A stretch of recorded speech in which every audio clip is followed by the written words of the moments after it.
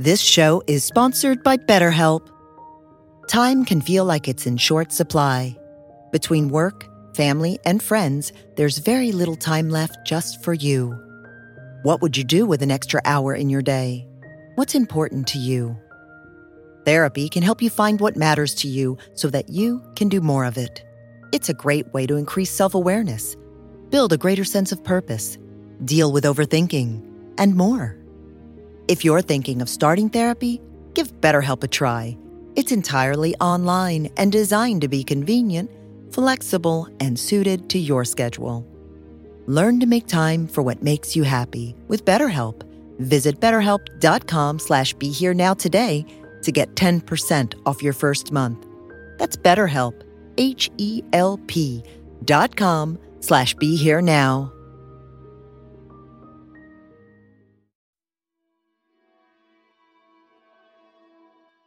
We have to honor our personal truths and not abandon ourselves out of some idealistic but mistaken fantasy about what a highly spiritual person might do and think if they've absolutely merged with the universal world, because that fantasy, that comparison actually separates us from the simple truth of what's happening.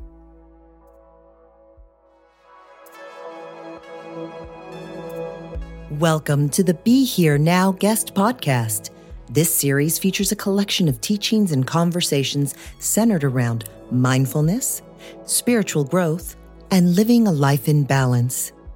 Each week, our diverse network of guest teachers and hosts offer up wisdom and practices from a different spiritual path and perspective. If you would like to support this podcast, please visit BeHereNowNetwork.com/donate.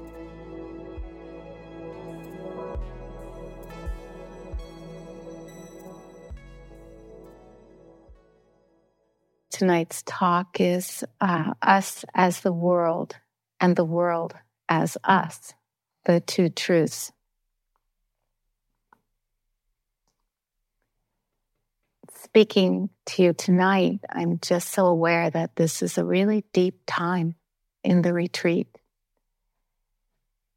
It's one of the deepest times, and there are two truths expressed in this too. One is the truth of anicca, of impermanence, of the retreat time passing, and the sense of spiritual urgency, that this is it. And one thing my mind used to do in retreats was start to fantasize about the next retreat. Like, okay, in the next retreat, I'll get enlightened, or, whatever it was. So to realize this is it, and to have that sense of spiritual urgency, while at the same time feeling there's all the time in the world. There's plenty of time left. We still have lots of time. So just enjoy and stay in as much as you can. The two truths that I want to talk to you about tonight, it's really what I mostly always talk about, are the truths of this relative or personal world and the absolute or universal world, and how they connect. And just a glimpse of the two truths from my time with my mother that I had this weekend. My mother's doing fine. She's going to be 88 in April. She has cancer and she's feeling okay. It's fine right now. And she would reassure you, if you asked her how she's doing, she would say, well, I do have cancer, but my tumors don't grow. And that's her truth. Now, there are two truths. There is my mother's truth, and there's the truth of her oncologist. And we're blessed that she has a doctor who respects her truth while letting her know about his whenever she cares to ask. But since she's feeling okay, she doesn't ask. She really doesn't have any inclination to ask. And this is her way. And it really works for her. She loves her life. But there's something about being aware of the impermanence, the anicca of it, when we're paying close attention to how things change and when they vanish. And it's both freeing and poignant at the same time. I mean, it's the freedom of this too shall pass, all things shall pass. It's a very good news when we're suffering. But it's the poignancy, too, of all things are passing every moment now. And our ability as human beings to anticipate the moment when something or someone or we ourselves will pass away for good. Well, here's a poem. Our life ends. Nothing can prevent our death. In the meantime, this floating, fluid, free-form world reveals such infinite tenderness. Even our grieving and thinking selves know that it's spring. The fruit and almond trees are in bloom. Their blossoms giving, giving, giving their luminous dana. The jasmine buds are opening, offering their bright fragrance. We're so thirsty for this Dharma. It waters the heart. Saturday night, I was laughing with my mother. We watched Mating Season with luscious-lipped Jean Tierney. Long dead now, like the whole cast. I snuggled up to her as close as she would let me. Just don't mess up my hair. Loving her in the light of the flickering TV, held by all the Buddhas and Bodhisattvas, kept company by the one who knows. I remember Buddha nature pervades the whole universe, revealing itself right here, right now, on the beige couch, as this self reaching for another piece of dark-clad toffee. Amazing, this life we share. How sweet it is to be in it together. And how poignant, by appreciating the presence while being acutely aware of the absence, her passing away, and mine too, and holding both truths in my heart, I incline my mind, heart, the citta, toward this vanishing point, the disappearing side of life, this silent source from which we arise and to which we return. Now just notice the moment when the sound of the bell vanishes, to notice the moment when things vanish. This is a very powerful practice. Listen all the way to its vanishing point. And then what remains in the stillness? Emptiness, silence, true self, Buddha nature, cessation, pabhasara citta.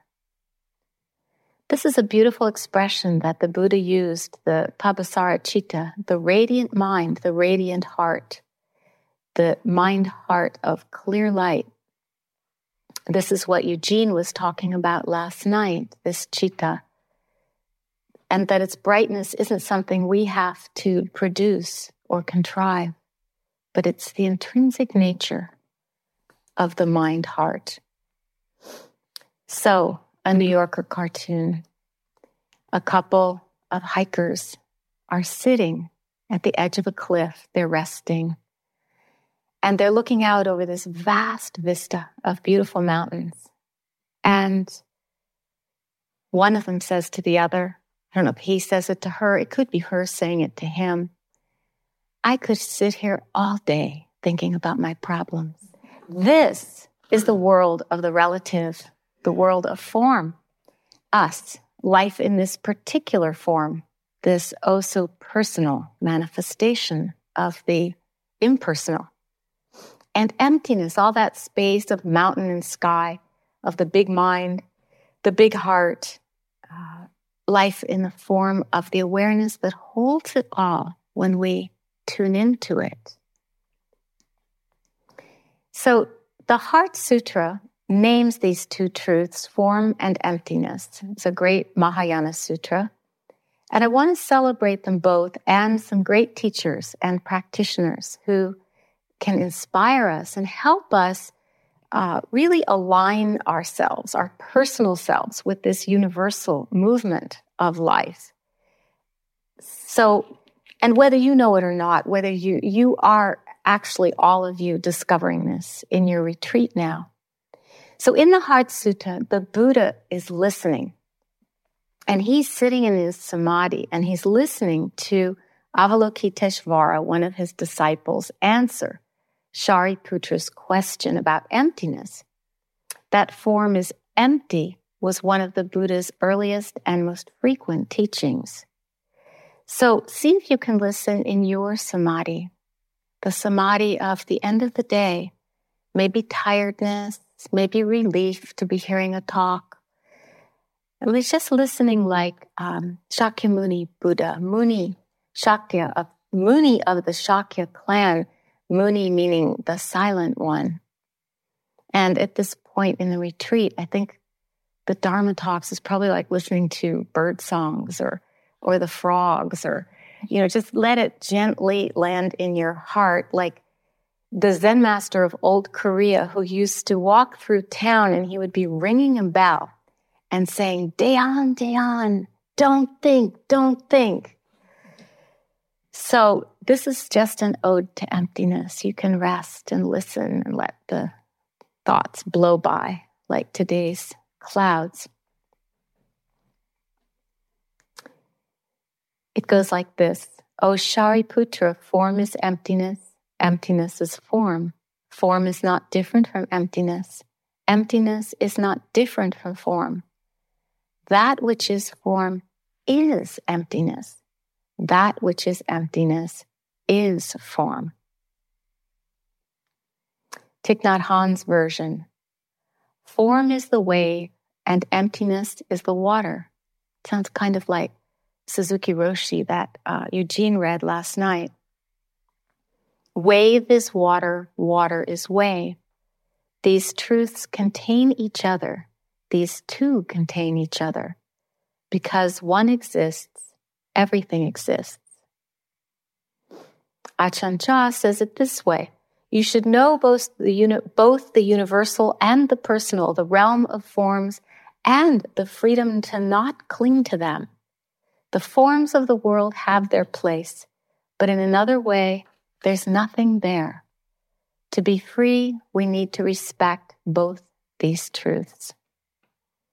So this doctrine was actually developed in order to avoid confusion about the Buddha's teachings on emptiness and no self. For example, we ask, how can I live my everyday life without a self? Or how can I reconcile the me that wants to eat the chocolate that's put out for the 8 precepts yogis with the me who is the one who knows? Both are true. Leila says it this way. The way is difficult and very intricate. Leila discarded her books that told about it and through meditation saw the truth that never comes to anyone through reading about it, from reading words. This is the truth of suchness that John was talking to us about. Outside your door is a land of stillness and light. Outside the mind door, the door to our mind house, is a land of stillness and light, this Pabasara Chitta. Spring comes and the grass grows by itself. So these two truths weave around each other, inseparable and equally true, like Tantra, which means weave, the weave of the sacred and the profane, of the spiritual world and the conventional world. It's kind of like the DNA molecule forming this double helix. And it's really the whole of life from which we can never be separate. From Galileo, all truths are easy to understand once they are discovered. The point is to discover them. And from Mary Oliver, her expression of it, the God of dirt came up to me many times and said so many wise and delectable things. I lay on the grass listening to his dog voice, crow voice, frog voice. Now, he said, and now, and never once mentioned forever, which has nevertheless always been like a sharp iron hoof at the center of my mind. For years and years, I struggled just to live my life. And then the butterfly rose, weightless in the wind. Don't love your life too much, it said, and vanished into the world. Just as the self, just as we vanish into experience when we're wholeheartedly present.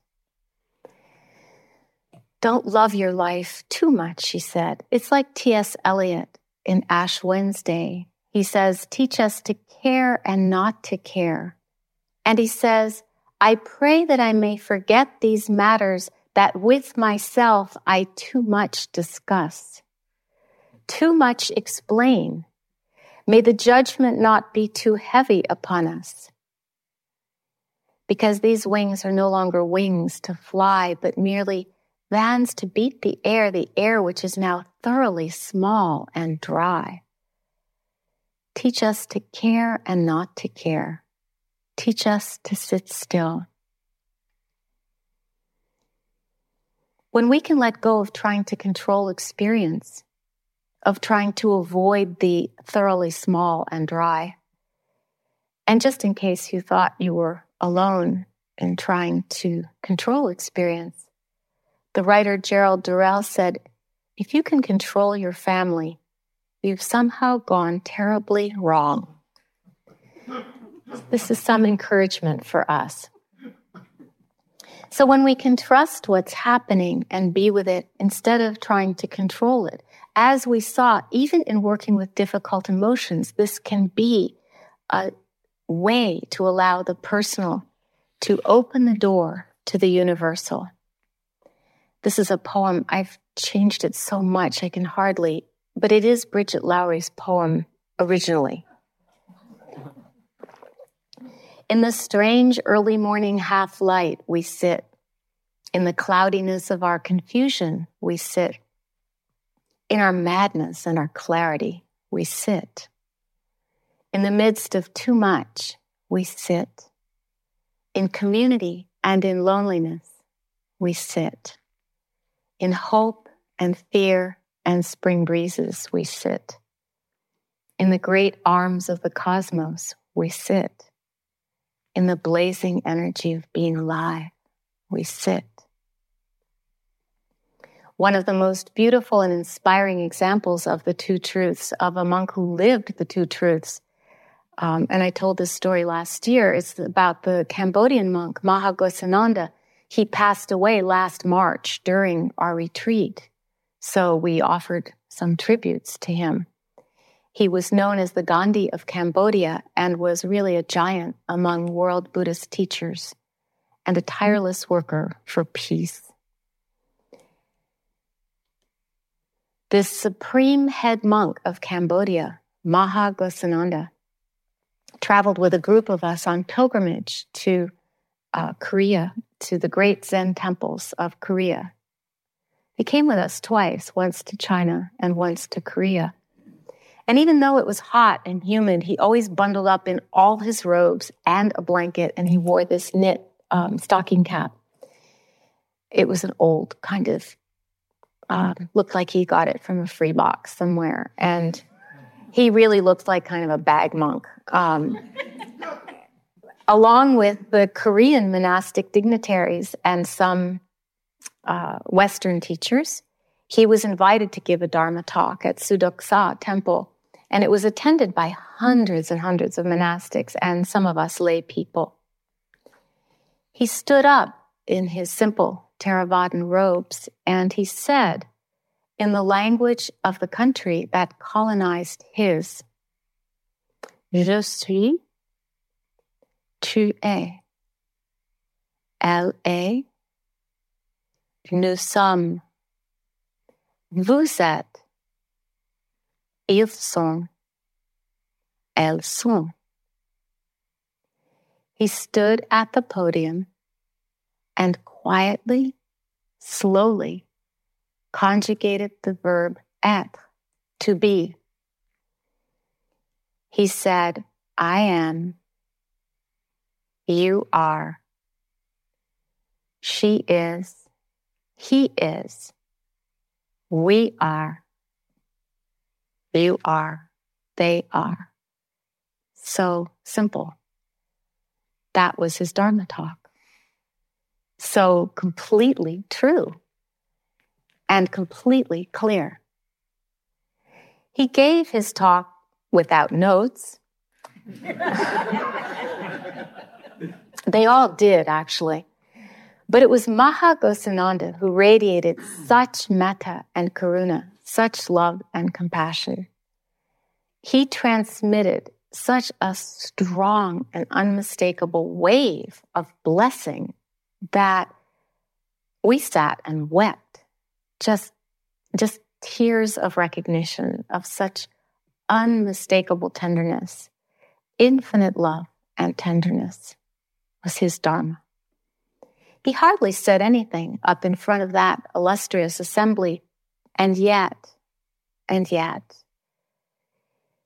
he broke our hearts wide open, standing there speaking French. And this was in 1987, so it was before the genocide in Cambodia had actually ended. And he could hold both truths, the truth of emptiness, the open field of being where we simply are together, and the truth of his work in the refugee camps with survivors of the killing fields where he lost all 17 of his brothers and sisters. But none of this went through our heads at the time. It didn't have to. Words were not necessary, and the majority of the people there couldn't even understand them. But it didn't matter. His presence standing there so soft, so humble, so quiet, said it all, just wordless words that were perfectly clear. The metta, the wisdom of pure being, the kindness that holds it all. Another deep expression of these two truths, Suzuki Roshi talks about things falling out of balance against a background of perfect balance.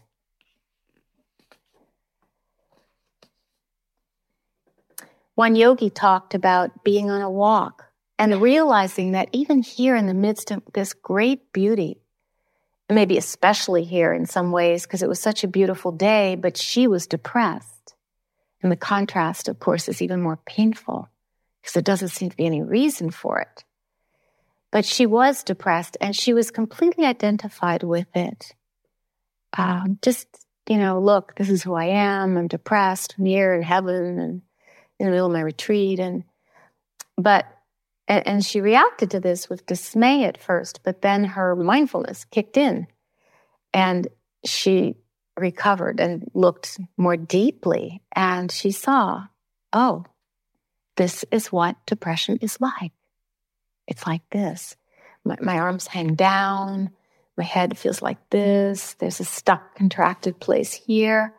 So again, being mindful and willing to explore the being out of balance, something unexpected happened. And I bet you can guess what it is, which is that her depression changed. Working with hunger on the 8 precepts, she also saw that this too is a universal experience, the experience of hunger. And connecting with all the beings who dwell in realms where their hunger can never be satisfied. She felt an upwelling of compassion in her heart. perfect balance. As Jack Kornfield said the other day, the end of becoming is not the stopping of any process, but the end of the person who becomes, the end of taking experience to be myself and becoming it. That is, becoming identified with it over and over. It's so important to hold both truths in the heart. Sometimes people in spiritual circles tend to privilege the absolute or universal truth. One woman I worked with very closely was angry and upset because her husband was having an affair. She spoke with the woman that her husband was having the affair with, and she told her how mad she was and how betrayed she felt because they were part of the same community. The woman reproached her for expressing intense anger. How unspiritual of you. And said to her, but we're all one. We're all the same. This really happened. Now, from one point of view, that's true. That's true. But when it's time to make love with your partner, it's kind of important to know that you're unique, that you're not completely interchangeable with every other being in the world. Because after all, we're all the same, right? We have to honor our personal truths and not abandon ourselves out of some idealistic but mistaken fantasy about what a highly spiritual person might do and think if they've absolutely merged with the universal world, because that fantasy, that comparison actually separates us from the simple truth of what's happening. Aitken Roshi puts it this way: when someone speaks of no self, I vow with all beings to be sure there is no contradiction. The speaker is there, after all. When someone speaks of no self, I vow with all beings. That's one of his verses, his gathas. To be sure there's no contradiction. The speaker is there, after all. Seeing emptiness means seeing what the Buddha wanted us to see, as he said in the Diamond Sutra. So you should view this fleeting world, a star at dawn, a bubble in a stream, a flash of lightning in a flickering cloud, in a summer cloud, a flickering lamp, a phantom, and a dream. That word dream, it evokes such a sense of lightness and ease, like we don't have to take it quite so seriously, whatever it is, that we can hold these two truths at our precious human birth. It's a unique opportunity, mostly because of this amazing gift of consciousness. And yet, it's so ephemeral, too. Dust in the wind, a grain of sand. This is a quote from the Buddha of Tibet, Padmasambhava. While my view is as vast as the sky, my actions are as finely ground as barley flour. So he's really expressing his intention to honor both truths, that boundless clear sky that isn't bothered by any clouds. And at the same time, the recognition that no action is inconsequential. Every cloud matters in some way. That there's not even any movement that is inconsequential is what Teacher is teaching in Qigong. It's what the great Zen master Rinzai was pointing to when he said, there is nothing that is not sacred. There's nothing that is not profound. And one yogi realized this through her Qigong practice. She realized that no part of any movement is unimportant. That the whole arc of any gesture is important. And she found herself reaching for a door with the same flowing attentiveness as in Qigong, noticing the opening, expanding movements, alternating with the gathering, embracing gestures, that rhythm of expansion and contraction, of ebb and flow, of breathing in and breathing out, of rising and falling. That it's possible to move through the day this way when there's continuity of mindfulness. In Qigong, teacher said it's called Zan Xin, unbroken spirit. Just as these trees and hills exist in their unbroken samadhi, their unbroken spirit, we too can move through the days of retreat this way, unbroken by resistance and or doubt, unbroken not because they don't come up, but because they too can be included.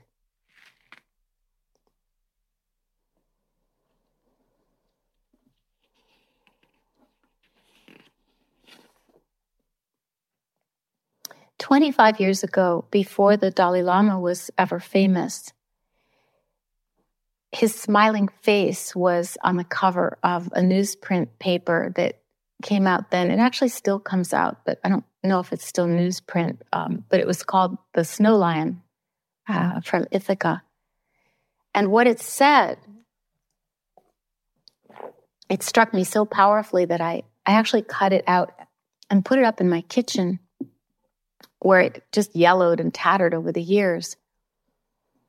And that piece of paper is long gone, but I always remember his familiar smiling face. He was a lot younger then, saying, "Maybe I am the last Dalai Lama.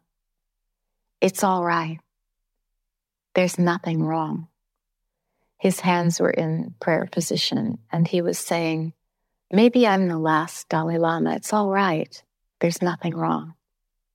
I couldn't imagine feeling that it could be okay for a whole lineage and tradition of country, of family, of culture, of religion to disappear in that genocide that was happening in Tibet. And I couldn't imagine how he, of all people, knowing how much his people count on him for their guidance and courage, how he could say that. But his words had the ring of truth, and they can inspire our practice through very dark times in our life. I remember more than once sitting in the midst of great suffering, just tears coming down my face while deeply knowing that it was all right. It's not the all right of complacency or dismissal or denial. It's the big all right. It's the all right of particular things continually falling out of balance against a backdrop of perfect balance. It's the all right of being able to open to experience and be present with it, to be with it, to be it, to drink life straight up. As Layla the poet says, meditate within eternity. Don't stay in the mind. Your thoughts are like a child fretting near its mother's breast, restless and afraid, who with a little guidance can find the path of courage. And it really does take courage. It's hard. It goes against the grain, against the stream, as the Buddha and Noah Levine say. When I was traveling in China on the pilgrimage with my first teacher, Desant Sanim, who also took us to Korea, and Venerable Mahagosananda was there on that trip too, we visited many ancient Zen temples, including the one where Dogen Zenji stayed during his visit from Japan to practice Chan in China. And the Buddhist temples are laid out as a map of consciousness. And so you go through different gates, and the gates have guardians. And the first set of guardians are they look kind of like bandits. They're these towering figures by the gates, and they're meant to be quite frightening. And then you go past them, and then there's a second gate with a second set of big, tall, huge guardians. But these are very pleasant, and one plays a lute.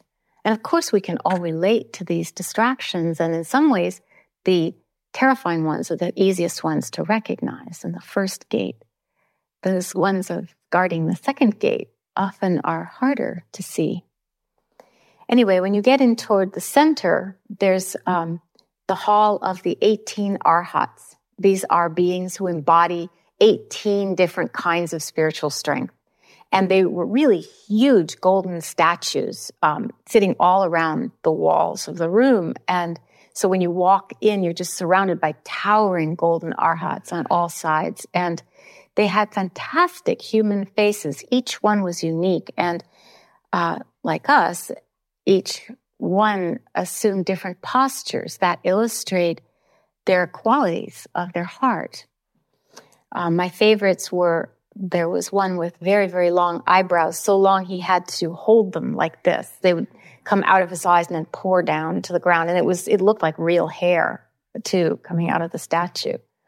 And it's said that if you're honest, if you're completely honest, your eyebrows will grow. So, anyway.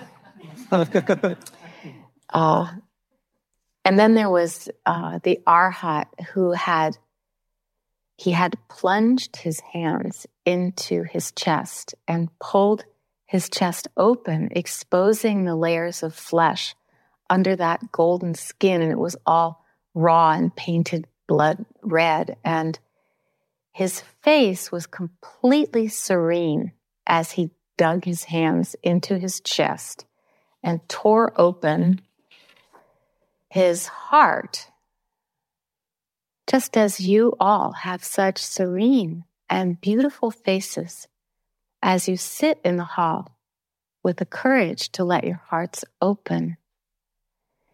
Sometimes opening, blossoming in bliss, sometimes breaking. And the opening in his chest exposed his heart, and in his heart was a small golden Buddha.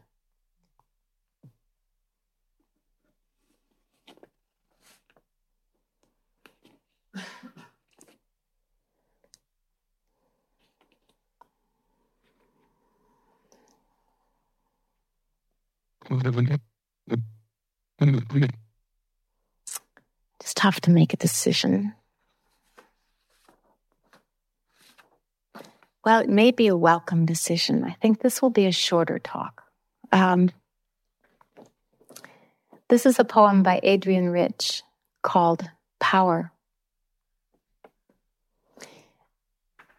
Living in the earth deposits of our history, today a backhoe divulged out of a crumbling flank of earth. One bottle, amber, perfect, 100-year-old cure for fever or melancholy, a tonic for living on this earth in the winters of this climate. Today I was reading about Marie Curie. She must have known she suffered from radiation sickness, her body bombarded for years by the element she had purified. It seems she denied to the end the source of the cataracts on her eyes, the cracked and suppurating skin of her finger ends, till she could no longer hold a test tube or a pencil. She died a famous woman, denying her wounds.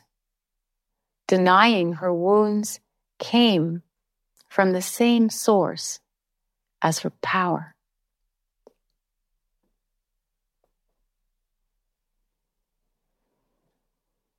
To be whole and complete on our spiritual path, we need to honor the full catastrophe, the darkness and the light.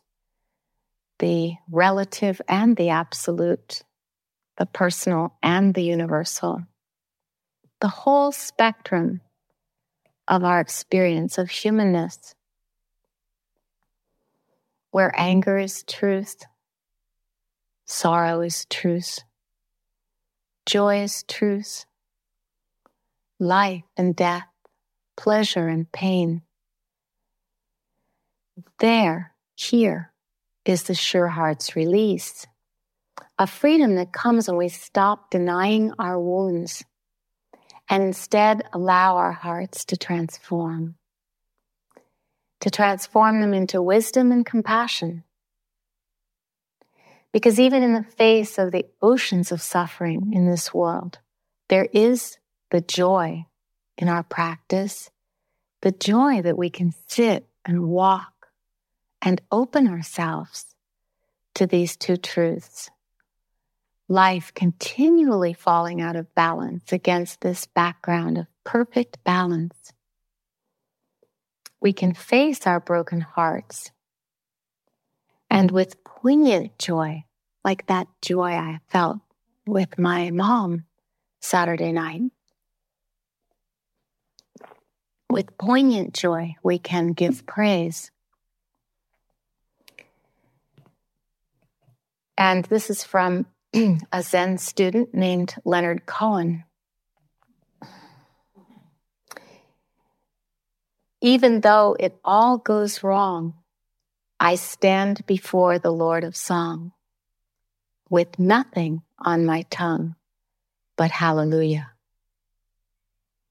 Even though it all goes wrong, I stand before the Lord of Song with nothing on my tongue but hallelujah. So let's end this talk with a chant of praise. So please chant with me. Hallelujah, hallelujah, hallelujah, hallelujah. We'll do it one more time. Hallelujah, hallelujah, hallelujah, hallelujah.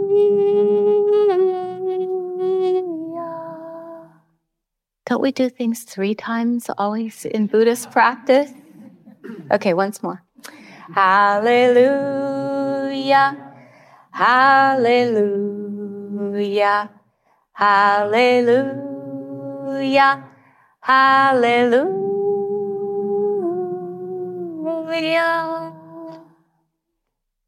Let's always sit for a minute.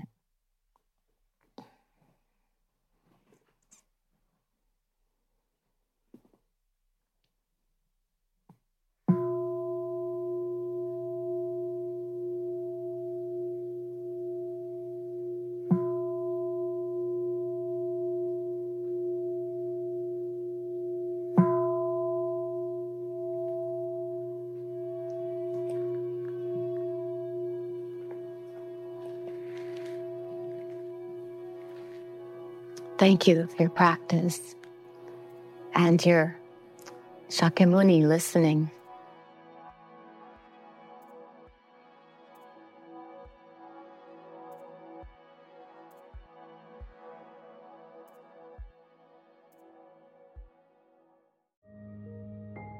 This show is sponsored by BetterHelp. Time can feel like it's in short supply. Between work, family, and friends, there's very little time left just for you. What would you do with an extra hour in your day? What's important to you?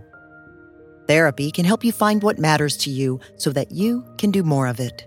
It's a great way to increase self-awareness, build a greater sense of purpose, deal with overthinking, and more. If you're thinking of starting therapy, give BetterHelp a try.